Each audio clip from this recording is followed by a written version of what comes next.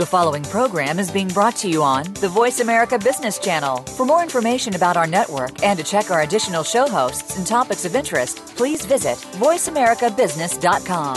The Voice America Talk Radio Network is the worldwide leader in live Internet talk radio. Visit voiceamerica.com. The views and ideas expressed on the following program are strictly those of the host or guests and do not necessarily reflect the views and ideas held by the Voice America Talk Radio Network, its staff, and management.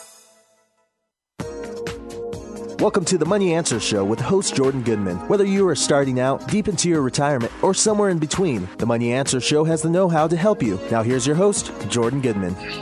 Welcome to the Money Answer Show. This is Jordan Goodman, your host. My guest this hour is Brian Stark.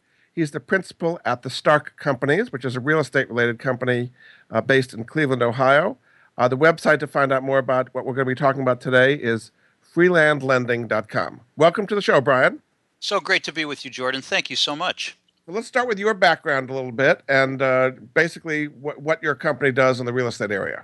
Sure. Well, my background is very interesting. A large part of my background has nothing to do with real estate at all, and I think it's actually germane to what we're going to be talking about today because I was a florist for many years. I bet you didn't even know that, Jordan. I did not know that, no. Yep. I had a retail and wholesale flower shop, which kept me very busy. It was a lot of fun. It was very lovely, very nice dealing with customers. Valentine's Day, not getting any sleep for 2.5 straight days, selling thousands of roses and nice plants and all that good stuff. And I had an opportunity to sell the company. I didn't know anything about business. I was just running a couple of flower shops. Eventually, we had 5 stores. And to make a long story short, we sold the company to a local grocery store chain many years ago. And we're looking for something to do. Well, I heard that more millionaires were made in real estate than in any other industry, and I started investigating the real estate business, and I ended up landing in real estate. I did some consulting. I tried a bunch of different things, and I ended up starting to invest in real estate, buying houses and small commercial properties little by little. And to make a very long story short, I used all the money that I had, used all the money that I could borrow from friends and family, and I used John D. Rockefeller's old vertical integration idea. You know, as you may know, John D. Rockefeller and many of the men of his era liked the idea of owning all the businesses that supplied all the things they needed. So Rockefeller owned the barrel company that made the barrels to carry the oil. So I figured if we're running out of money to buy property, I better get in the money-getting business. So I found a way to start a private real estate lending company because I figured if I'm lending money, I'm sure enough going to have all the money I need to do the deals I want to do. And I ultimately ended up becoming a private direct real estate lender. I've now underwritten, originated, sold, and serviced almost 2,000 real estate loans over the course of a couple different companies that I've had with different partners. I've been a partner in a couple private equity funds. We've raised well over $120 million. We're in the process of raising a new fund now. And I love educating and teaching people about the real estate business itself and the capital raise side and the opportunity that we have, amazing opportunity now to earn double-digit returns in the real estate and money lending business, specifically with real estate as collateral. Why is it so good right now? Because interest rates are low and returns people can earn are higher than in CDs and money funds? Well, that's one reason, Jordan, and it's a very good point. But one of the reasons it's so good is supply and demand. Real estate investors who need money to buy properties, particularly houses to rehab and sell, have very few places to go to get it. And we're going to talk a little later in the show not just about real estate lending being a great opportunity, but in most areas of small and medium-sized business, it's very hard for the business person to go down to the corner bank, to go over to the big bank downtown and walk in and say, hey, I have a pretty good business, I have a pretty good model, why don't you lend me $500,000? They can walk in, but they'll walk right back out. So there's a space. I always say money, Jordan, flows into every crack in the sidewalk. So the banks are doing a great job of attracting capital. They're specifically getting an awful lot of money from the federal government, and they're doing what with it? They're holding on to it. They're not lending it to those of us out here in the real world that actually need it to make our businesses grow, to open restaurants, to buy 6-suite apartment buildings, to buy houses, to rehab them and sell them, to keep our small manufacturing plants going, to open car dealerships. they're not making a lot of those loans. So there's a real opportunity for private lenders, people of high net worth, or people who know how to find people of high net worth, put them together in some sort of a legal structure, and arrange for that capital to be lent to people that will put it to meaningful use. So at the Stark companies, you deal on both sides. You deal with people who want to do real estate deals with you, and you deal with people who want to invest in real estate deals. Is that right? So describe a little bit about the actual services people get at the Stark companies. Sure, that's great. First of all, we work with real estate investors and make loans to them. Our company, Freeland Lending, and I love to say hello to all my Freeland Lending borrowers and students from Strategic Real Estate Coach who are listening all over the country. Our students become borrowers of ours. They learn how to buy real estate, how to buy houses, rehab them and sell them, and make a 35% profit, gross profit on those transactions, and how to create a business around doing that. And then they turn to our lending company, Freeland Lending, for the loan that they need to buy those houses, rehab them, and sell them, or small commercial properties. We have a unique product because our borrowers are students of our education, and anyone can become a student. They have to go through a nice training process. We can lend them all the money they need to buy and all the money they need to rehab a property and put it back on the market and meaningfully sell it.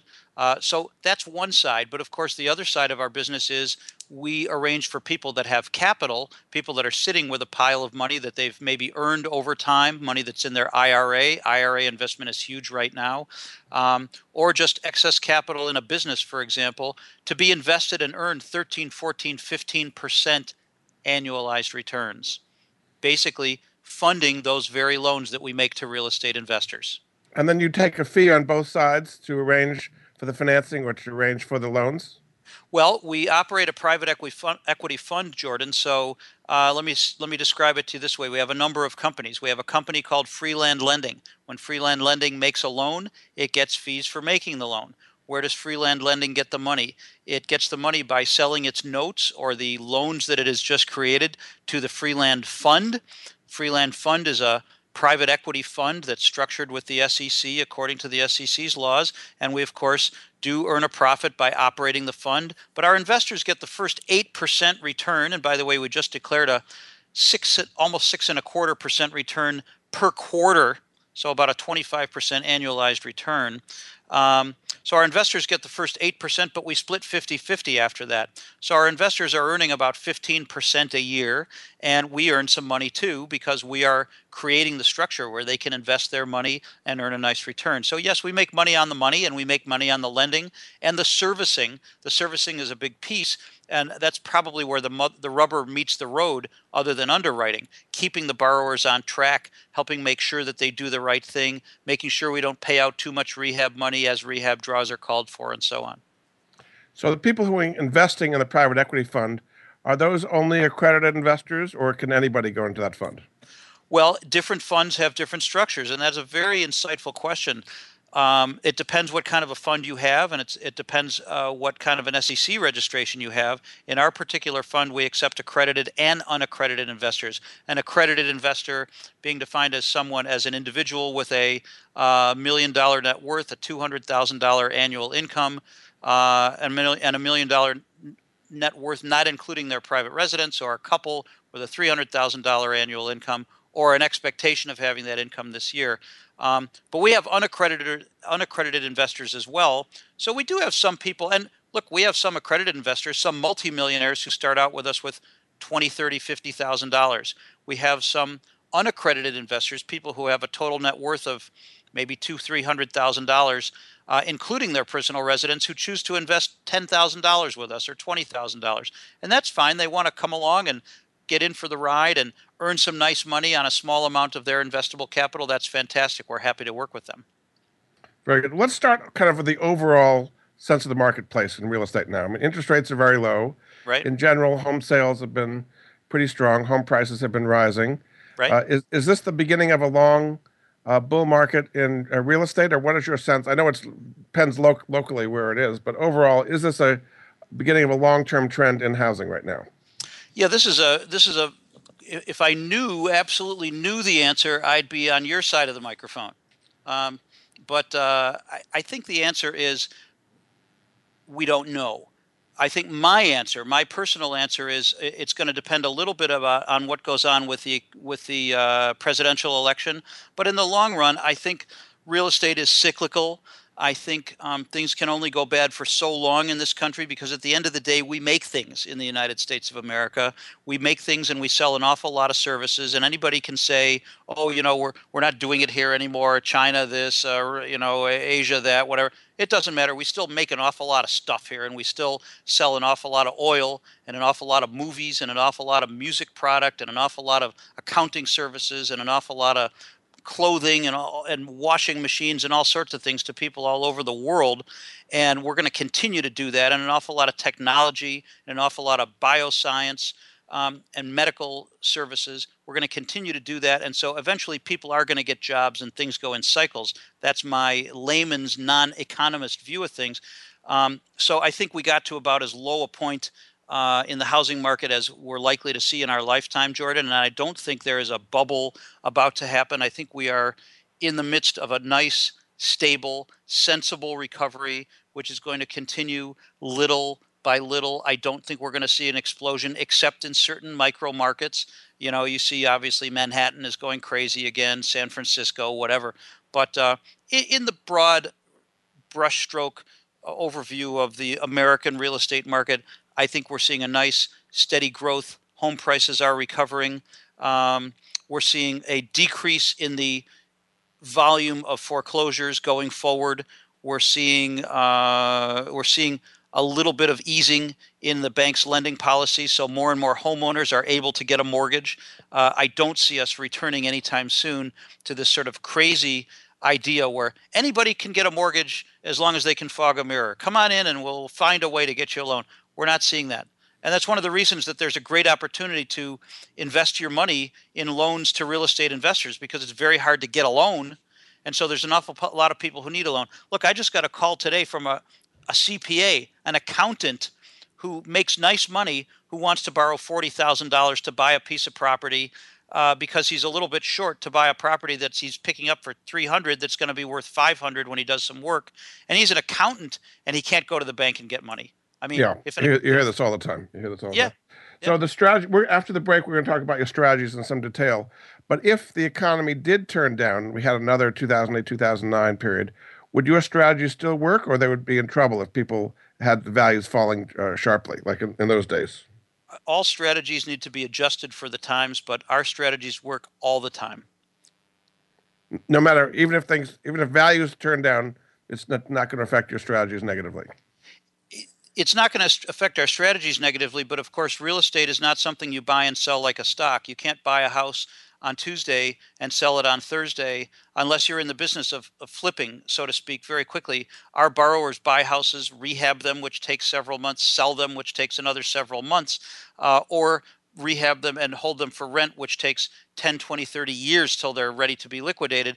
So if the values go down dramatically, we have a problem. However, we lend in a situation where the purchase price plus rehab doesn't exceed 65%, roughly 2/3 of the after repaired value. So we didn't see too many markets where very many houses dropped by 30, 40%, dropped in value by 30, 40%, except stuff that we all knew had been crazily overinflated to begin with. So our strategies still work, and you can still be safe in the sort of things we do. And we can go into that after your break, sure. Very good. Okay, we're going to go to a break. This is Jordan Goodman of the Money Answer Show. My guest this week is Brian Stark. He's the principal at the Stark Companies. Website to find out more about him and his companies is freelandlending.com. We'll be back after this.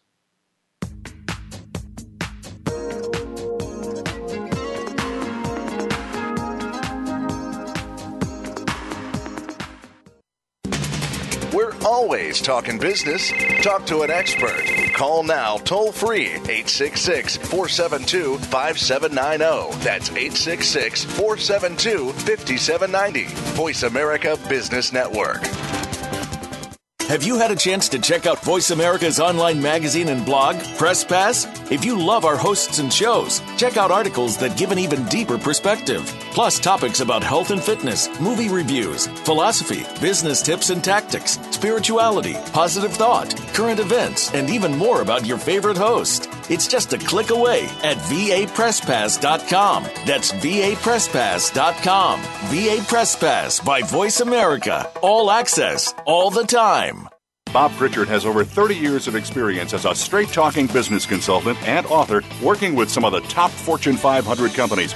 Now he's come to the Voice America Business Channel to help you and your business. Tune in to the Bob Pritchard Radio Show for information about starting and successfully running a profitable business. From the movers and shakers to great marketing screw-ups, you can't afford to miss a single edition of the Bob Pritchard Radio Show. Tuesdays at 5 p.m. Pacific, 8 p.m. Eastern on Voice America Business. Leadership is a vital skill set in today's competitive global economy. Being a leader is not enough. To succeed, you must optimize your performance and know how to imbue others in your organization with leadership skills. Practical, actionable leadership insights are the focus of Leadership Development News, hosted each Monday at 9 a.m. Pacific, noon Eastern by Kathy Greenberg and Relly Nadler on the Voice America Business Channel. Doctors Greenberg and Nadler, who coach global leaders on how to be most effective, will share their insights and contacts. The path to leadership excellence begins here. We're always talking business.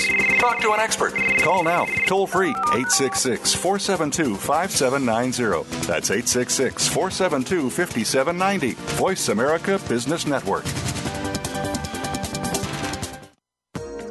You've been listening to the Money Answer Show with Jordan Goodman. If you have a question for Jordan or his guest, please call us now at 866-472-5790. That's 866-472-5790. Now back to Jordan. Welcome back to the Money Answer Show. This is Jordan Goodman, your host. My guest this hour is Brian Stark. He's the principal at Freeland Lending. Website you can find out more about his activities is freelandlending.com. Welcome back to the show, Brian. Thank you so much, Gordon. Great being with you. So let's go to some of the specific strategies that you can help people first in order to profit in various ways. The first one is to buy houses, rehab them, and sell them. So kind of take us through the process and how you would help people do that strategy and what kind of returns they should expect to return on something like that. Sure. So, Jordan, I think this is the third oldest business in the world. We won't go into the first and the second. People have been buying properties that other people didn't need or didn't want from don't-wanters, from highly motivated sellers since the beginning of time. I think there's a guy who bought a cave way back in, '00 sometime. And he rehabbed it as well, yes? Probably did, made it into a lovely new cave. Absolutely. Dragged a girl by the hair and dragged her right in. That was part of the rehabbing, yes. Okay. Probably. Used an axe and a piece of flint.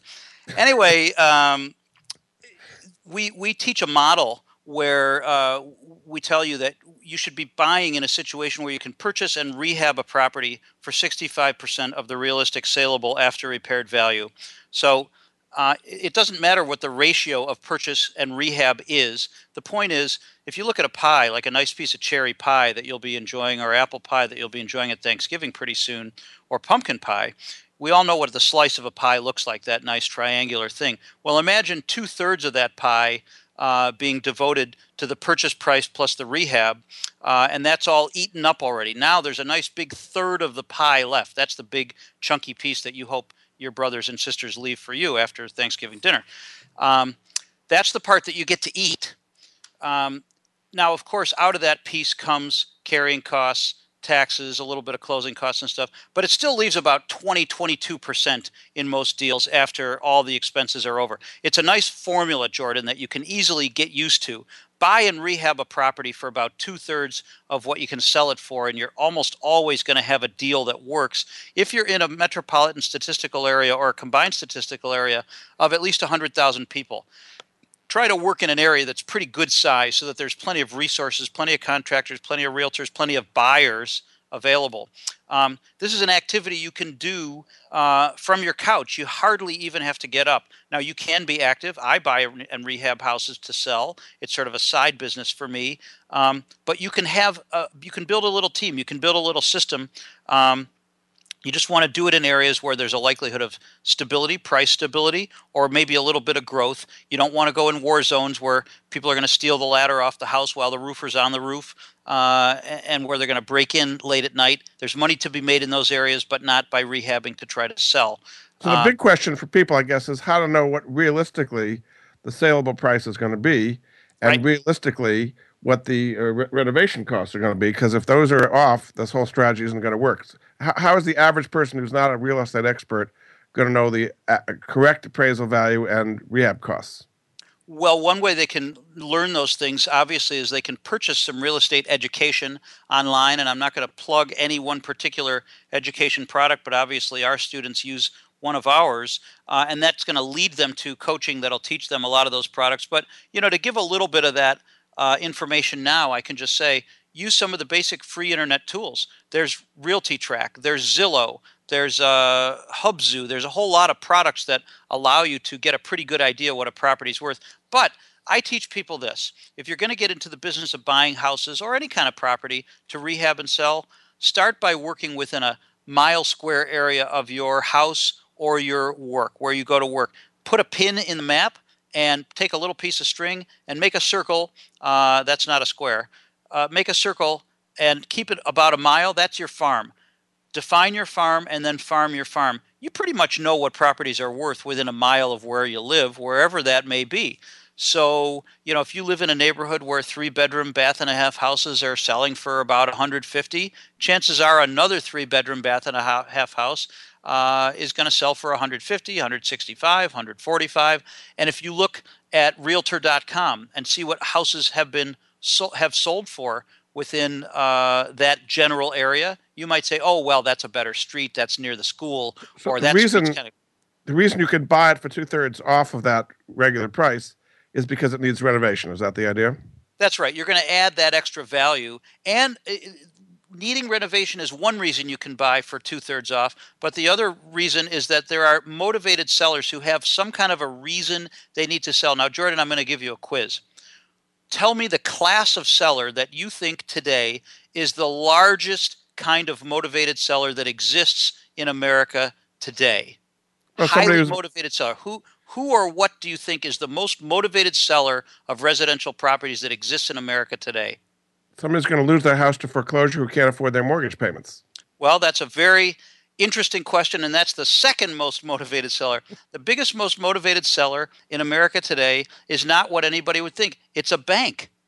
Banks are highly motivated sellers. Banks are in that line that you just described. They get that house when somebody loses it to foreclosure, and guess what? Banks don't want your house. Banks don't want any houses. They want money. They want checks. They want payments. They want to own debt, and they want to sell that debt. If they acquire a house in foreclosure, they are highly motivated because a house doesn't do anything but cost them money. So banks are selling tens of thousands of houses every year, and you can buy them at tremendous discounts right from realtors. So when these are so-called REOs, right? Real estate owned by banks. Exactly right. But they don't. If they sell too many houses at a loss, they're hitting their profit sheet, right? They're going to be realizing losses. So that's why they can't sell too many at once, right? Well, yes and no. I think that there's an awful lot of truth to that, Jordan, but also remember that banks typically don't have more than 5 to 6% default rate on consumer mortgages, even in the worst economic times. I think the consumer default rate was about 6, maybe 7% on mortgages. So that still tells us that 93, 94% of homeowners, even during the crash, were paying their mortgage on time, didn't default. So if they take a loss on some, it's not going to hit their balance sheet too badly. And also remember, in many cases, in most cases, frankly, and this is sort of the guts behind the reason for the crash in the first place, a lot of the mortgages that were originated, especially during the crash, were sold to private investor groups, to large hedge funds, to the sovereign wealth fund, to huge family offices. The banks don't actually own a lot of these mortgages anymore. In fact, they're actually making money servicing the defaulted mortgages. They're actually getting paid for calling you and saying, "Hey, are you going to pay? Are you going to pay? Are you going to pay?" And when you don't pay, then they get money to foreclose, and they get money to go through the whole process and eliminate the asset. So in many cases, they're not actually losing money at all. So if you want to acquire houses either directly from homeowners who are facing foreclosure or motivated sellers, or the REOs from banks, Are you saying you to do it yourself or get a realtor? How would you, and particularly if it's not in that 1 square mile around you, if it's Sure. outside that, how do you go about finding good deals? Well, first of all, we coach people to put a little system together. We're not going to say just hang up the, turn off the radio when you're done listening to Jordan, then just go buy a house. You have to build a business here. This is not something you do casually, investing $50, $100, $250,000 in a piece of real estate. So first of all, pick the area where you think you're going to invest because you're going to be there geographically and you have a sort of a feel for what the value is. Number two, get yourself aligned with a little team of people. You don't have to hire them and put them on salary, but a team that will be incentivized to make money every time you do a transaction. So a realtor that's going to be your acquisitions manager. Even if your acquisitions only amount to 2 acquisitions a year, they can also be your dispositions manager. They can also be the person that helps you sell the house after it's all rehabbed, launch the house, make it beautiful, make it fabulous. We can talk about a launch formula maybe on another show to really launch the thing into full price sale. But you need a good realtor to help you find those deals who's going to be incentivized. I give my realtors more than commission. I give them an extra bonus. I also treat them to nice basketball games and dinners and stuff like that. They know when they find me a deal, they're going to get extra money. So they know what to find, and they know that if the deal works, they're going to be able to sell me more houses. I highly advise using a realtor. But, of course, we also teach 25 strategies for finding highly motivated sellers. Believe it or not, Jordan, in every neighborhood, there are houses that you wouldn't believe people will sell for half price, 2/3 price, sitting right under your nose because little do we know it's been inherited by somebody who lives halfway across the country and they don't want it.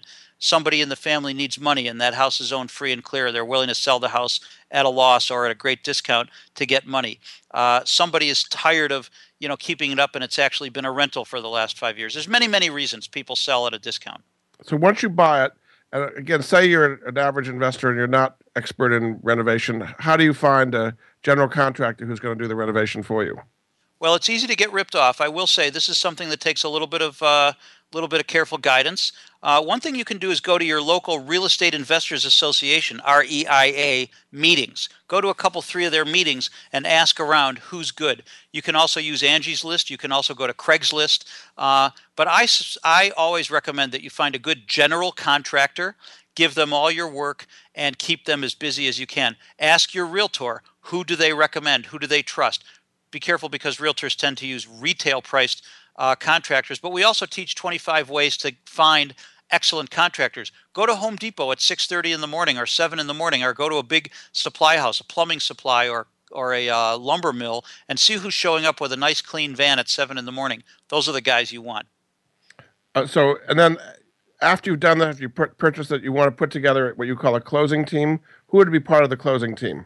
Well, definitely your realtor, who's your dispositions manager, is going to be on that team. This is the person who's going to sell the house, who's going to stage it lightly, who's going to make sure that everybody in the neighborhood knows that there's a house for sale, who's going to make sure to pack the house with a whole bunch of people on the day of the first showing, who's going to make sure to have dancing bears and flamingos in the front yard, anything that's necessary to attract attention and get that house full of people. You definitely want a title agent. You definitely want a banker on your team, a mortgage broker on your team. You definitely want the entire team there so that if 40 people show up, there's somebody for every 3-4 people to take their information, to help them decide if it's time for them to make an offer. When you have all these people, there's a sense of urgency, and suddenly people look around and realize, hey, this looks like the house for me. If I don't make an offer, this guy next to me will. Very good. All right, we're going to take a break. This is Jordan Goodman of the Money Answer Show. My guest for this hour is Brian Stark. He is the principal at Freeland Lending. The website to find out more about him and his offerings is freelandlending.com. We'll be back after this.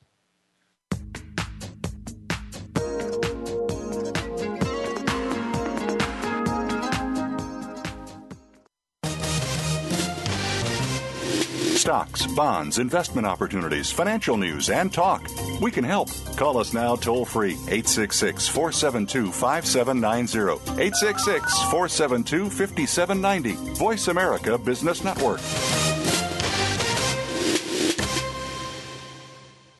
Capital Thinking takes you inside the worlds of policy, politics, law, and business. What happens in government, the legal arena, and the business world impacts your business every day. And we're going to take you on a behind-the-scenes tour of it all. Each week, we'll bring you unfiltered conversation with a variety of influential policymakers and leaders. Squire Patton Boggs will be your guide as Capital Thinking tours the halls of power. Join us for Capital Thinking on the Voice America Business Channel each Thursday at noon Eastern and 9 a.m. Pacific Time. Have you had a chance to check out Voice America's online magazine and blog, Press Pass? If you love our hosts and shows, check out articles that give an even deeper perspective. Plus topics about health and fitness, movie reviews, philosophy, business tips and tactics, spirituality, positive thought, current events, and even more about your favorite host. It's just a click away at vapresspass.com. That's vapresspass.com. VA Press Pass by Voice America. All access, all the time. We're making it easier to listen to the Voice America Talk Radio Network wherever you go. In addition to listening live, you can check out information about your favorite talk show hosts, discover new talk show personalities, add shows to your list of favorites, and listen to all our show archives on demand. All from your iPhone, BlackBerry, or Android. Download it from the Apple App Store, BlackBerry App World, or Android Market, and get ready to tune in. The Voice America mobile app, powered by Aircast. From the boardroom to you, Voice America Business Network. You've been listening to the Money Answer Show with Jordan Goodman. If you have a question for Jordan or his guest, please call us now at 866-472-5790. That's 866-472-5790. Now back to Jordan. Welcome back to the Money Answer Show. This is Jordan Goodman, your host. My guest this hour is Brian Stark. He's a principal at Freeland Lending. Their website is freelandlending.com. Welcome back to the show, Brian. Thank you, Jordan. So we talked about buying houses to rehab them and then sell them for a profit, but the other strategy is to go through everything we just talked about as far as buying them at 65% of real value and then renting them out. What is the strategy involved there? Well, this is the fourth oldest business in the world, being a landlord. But we really don't recommend that you be a hands-on landlord.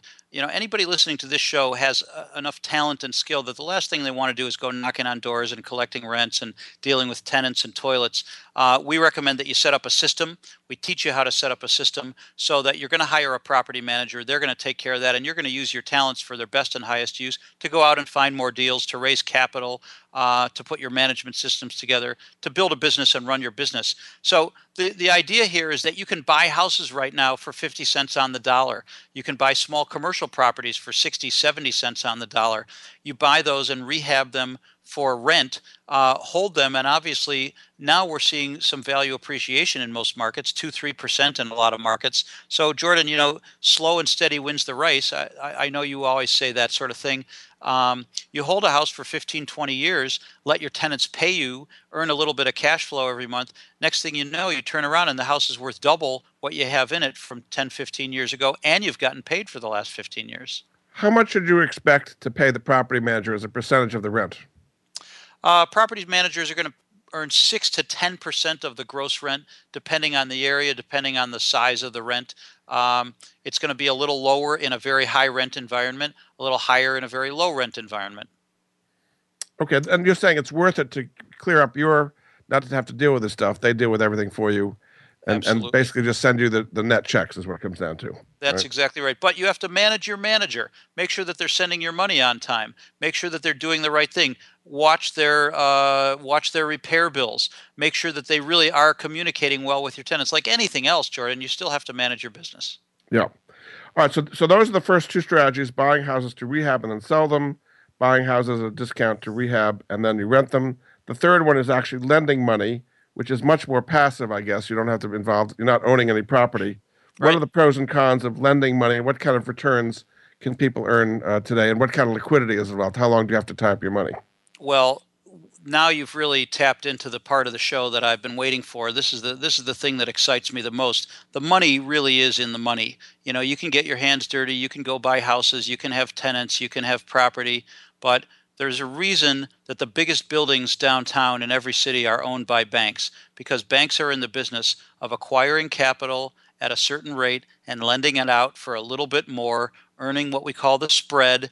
Banks usually only earn 2 to 4% or 2 to 4 points of spread on the money they lend out, and yet they make billions and billions of dollars. There's a reason that they make so much money, because lending money is an extraordinarily profitable business. Now, I'm not all about making money. I mean, I like to do good things in the world. I like to be a good person. I like to help people. But think about it. When you aggregate some capital, when you take maybe your own money and the money that you can raise from a few other people, or if you have no money that you raise in a private equity fund or a little private offering, and put that money together and lend it to people, you're helping yourself. You're helping the people who are investing the money to make a terrific return, and you're making capital available to people who have no other place to get access to that capital, so they can better their lives, they can better feed their families, they can realize their dreams. I really believe if it's done responsibly, lending money is one of the great businesses of history. It's a pretty simple model. Aggregate some capital, and it gets complicated when we describe how, and turn around and find a place where it's needed and responsibly deploy it into that space at a low loan-to-value ratio with careful structure. What is the maximum loan-to-value that you normally would lend on these properties? On real estate property, I like to lend no more than 65, 70% loan-to-value. LTV, we call it. But This is a ratio of the loan amount we make to the realistic after-repaired value of the property. So we're not going to lend as a combination of the purchase price and rehab more than 65 or 70% of what the property will be worth when the project is all done. And we hold the rehab money back, Jordan. We pay it out a little bit at a time as the rehab is finished. So we're not sitting here giving a check to the borrower and say, we hope you finish the rehab. We're saying, here's $50,000 to buy the house. We pay that right to the seller. The borrower owns the property. And then we say, we're holding another $50 for you to do your rehab. Now go do a little bit of it and call us. And when you do, we're going to send you 5 or we're going to send you 8. Then do some more and call us. And when you do, we're going to inspect, of course, and verify. And then we're going to send you 5 or 8 more. And we'll go that way till the project's done. Now we've deployed 65 or 70, and the house is worth 100. All along the way, we had a little bit of what's called equity. That's the difference between the value and the amount that we've extended. That equity is what keeps it safe. It's kind of like a buffer. So you're doing this for people. In other words, they don't have to go out and do the underwriting themselves and inspect the property to see how the rehab's going. This is something that the Stark companies will do for people. Is that right? That's exactly right. We have investors from all over the world who invest money with us in our private equity fund or in what we call one-off deals. They come to us and say, well, I'm not sure I want to be in your fund, but I've got $50,000 or $100,000 and I'll invest in an individual deal. Send me some deals and I'll pick which one I like as they come along. And we do the underwriting. We do the origination, meaning we have lawyers that create legal loan documents in all different states. Every state is different, by the way, and every deal is different. And then we originate the loan. We see to it that the title company is an appropriate title company, that they're licensed and that they're, in good standing and that they're not going to steal the money. We originate the loan, and then we service the loan, meaning we receive the payments and send the money to the funding partner. And we do that, by the way, for investors who invest with us, and we also do that for people who wish to deploy their capital into a deal that they have found. So you don't have to be an investor investing money with us necessarily. We underwrite, originate, and service for other investors who just want somebody to manage their deal. But they're bringing the deal to you, in effect. That's right. If they're bringing the deal to us, that's right. Yeah. And what are the term lengths of these things? Is it 1 year, 5 years? How long does you typically have to tie your money up? Sure. Our deals are in our fund. Money is invested with what we call a lock for 2 years. So it's a 2-year minimum investment with a penalty if you need to take your money out early. Individual loans are 6-month terms. However, many of our borrowers extend for another 6 months by paying a little fee, which the funding partner, the investor, earns a portion of. And are these all over the country or mostly where you're based in the Cleveland area? All over the country, 48 states. We don't do Hawaii and Alaska at this time. I see. So it's all over the place. So from the investor's point of view, and exactly what kind of returns should people expect? They're going to tie up their money for 2 years. They're going to have the security of 65, maximum 70% loan to value. What kind of returns can they expect these days? Well, in our one-off deals, our investors are getting a 13% fixed return, and we have absolutely no losses whatsoever. We have very little default activity. When we do, we're able internally to resolve it very quickly. So our investors are all earning a 13% fixed return, which is pretty huge. And in our In our private equity fund, we're delivering a 15% return, roughly 15 and a quarter, something like that. So on the individual deals, the investor is put on the deal in first position directly, and as part of the fund, there's a whole fund of different combined deals. Is that right?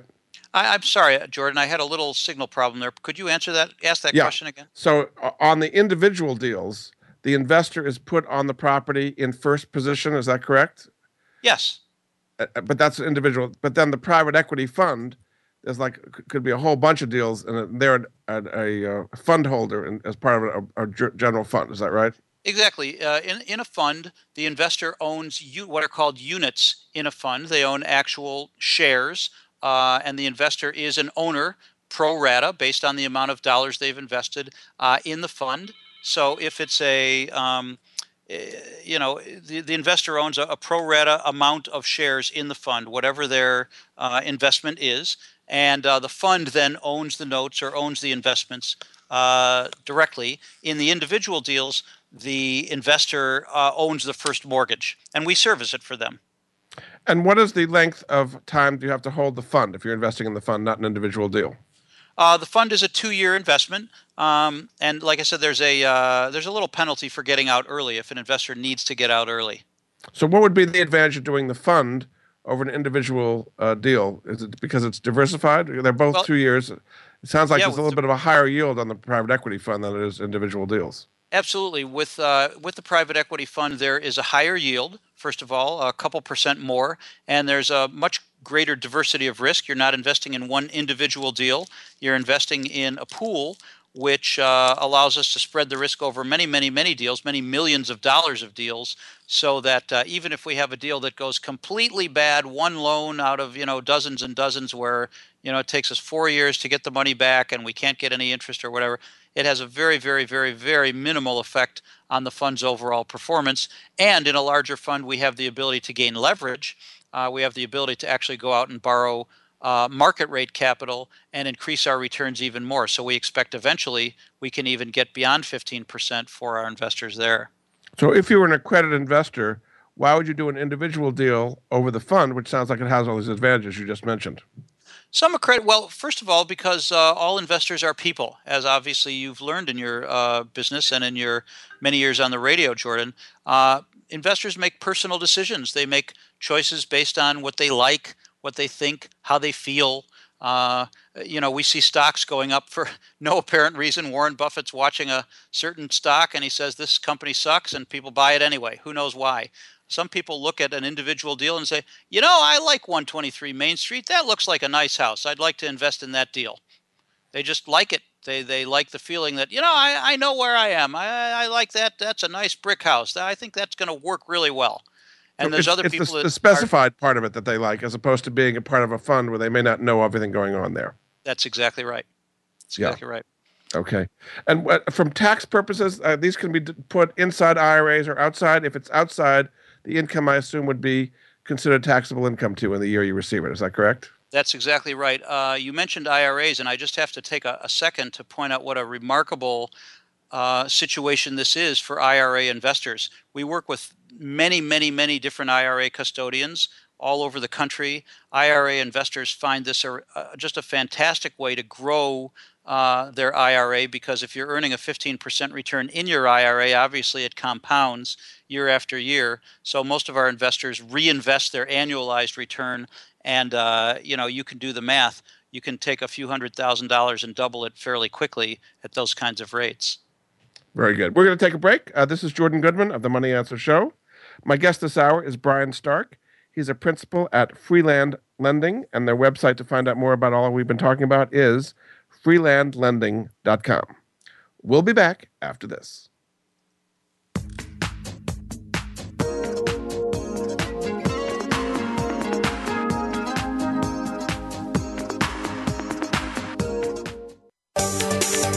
From the boardroom to you, Voice America Business Network.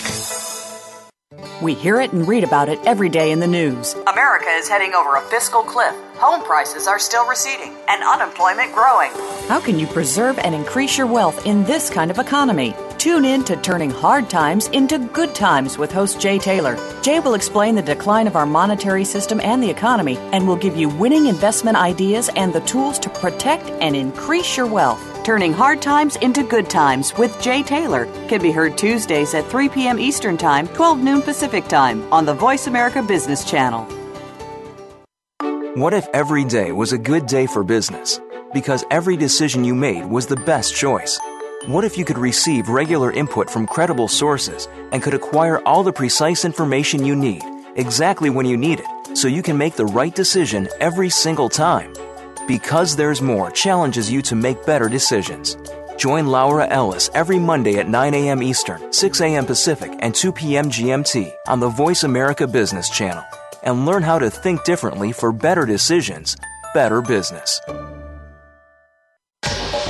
Get the news on our shows and other happenings by following us on Twitter. Find us at VoiceAmericaTRN or twitter.com/VoiceAmericaTRN. You've been listening to The Money Answer Show with Jordan Goodman. If you have a question for Jordan or his guest, please call us now at 866-472-5790. That's 866-472-5790. Now back to Jordan. Welcome back to The Money Answer Show. This is Jordan Goodman, your host. My guest this hour is Brian Stark. He's a principal at Freeland Lending, which is based in Cleveland. Their website is freelandlending.com. Welcome back to the show, Brian. Thank you so much, Jordan. It's really been great talking with you today. Well, you're bringing a lot of interesting ideas to people they probably don't know about. So one of them is we've been talking for the most part about residential real estate, rehabbing homes and renting them out and so on. But you're saying there are ways to invest capital in other industries, not retail residential houses. What are some of those industries, and how can people want to invest go do that? Well, I want to address that, but if you don't mind, I want to regress for just a quick second, and this is a little off of our map, and I want to just say, a lot of people, especially investors who are a little sophisticated, might be hearing this business about houses and say, oh, houses, that's for small fries, that's for the little guys, I want to be in these big office buildings, blah, blah, blah, blah, blah.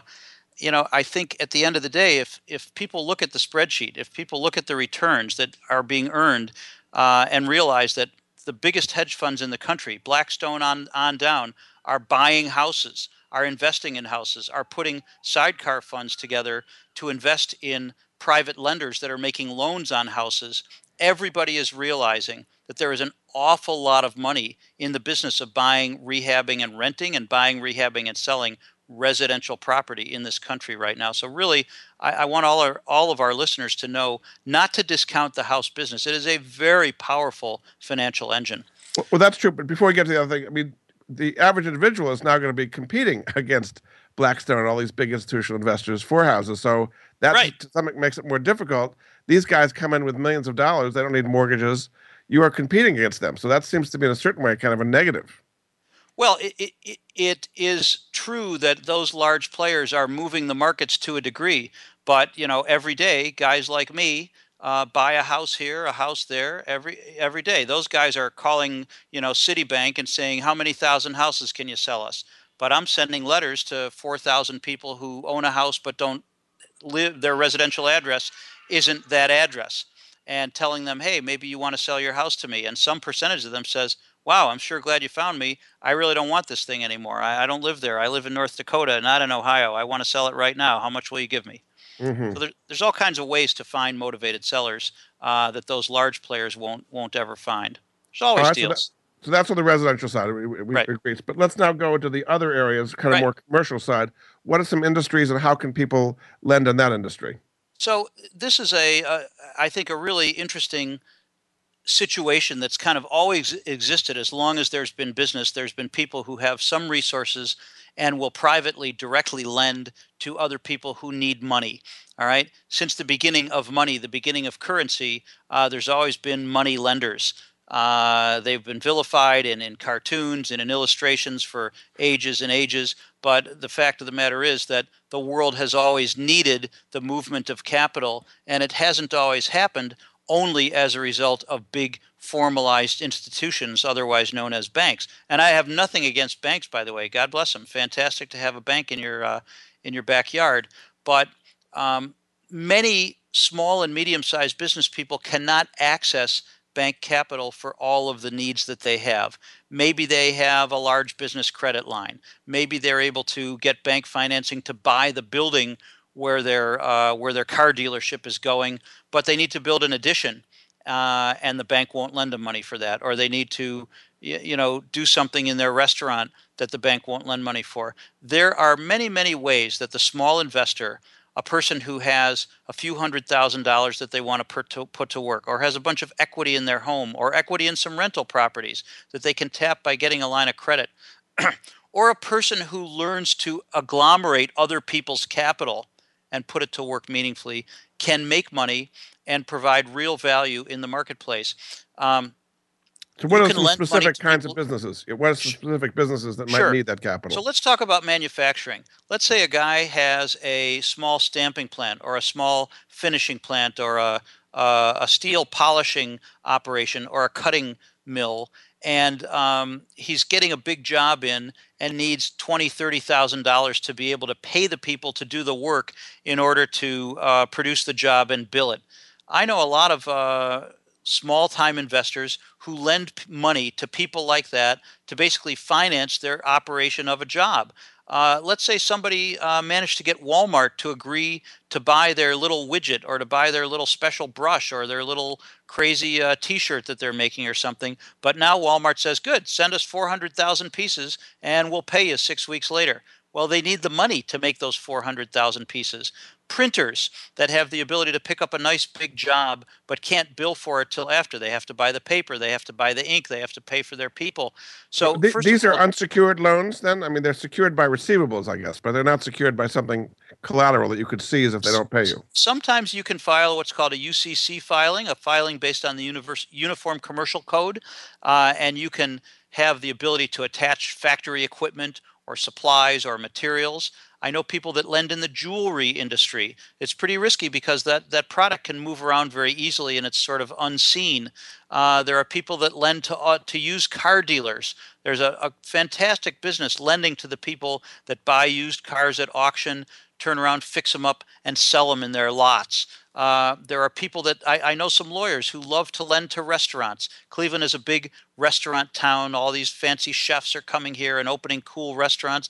But all of them, very few people know that most of those fancy restaurants that we see downtown and in the nice parts of town, most of those restaurants were built with private investor capital to a large degree. Not because a bank isn't willing to take a risk on them, is what you're saying. That's right. Applebee's is one thing, but I'm talking about the private chef restaurants. Mm-hmm. So there's little groups of private investors that put their money together, and they lend to these restaurants, and they get a piece of the action. They might get free dinners for a long time, and they might own a little percentage of the restaurant. They might get what we call a pref, or a preferred return, meaning the first profit that comes from the place, they get a piece of it.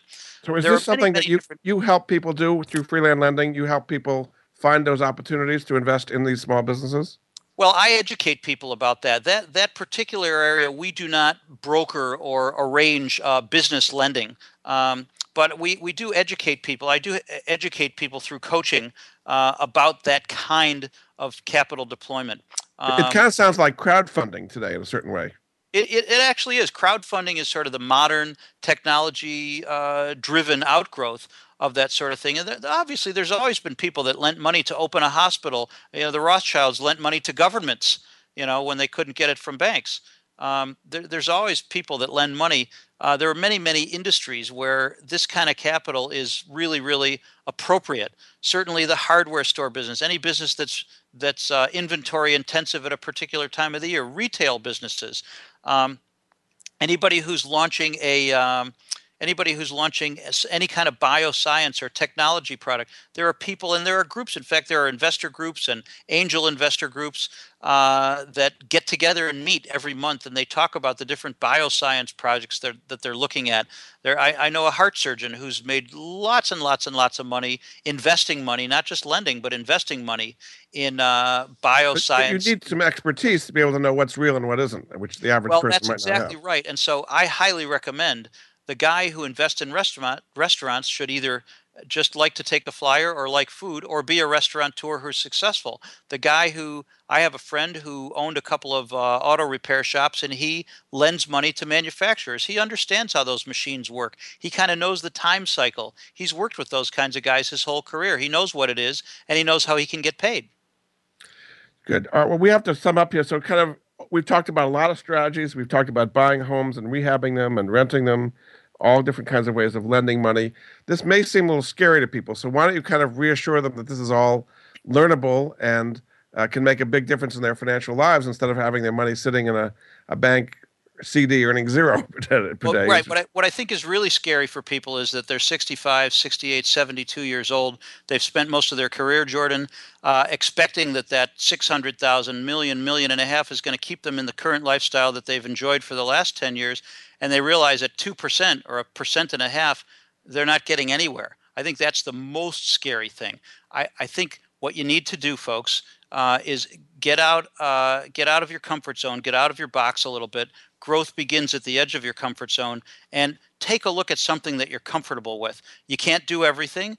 Don't try all things at once.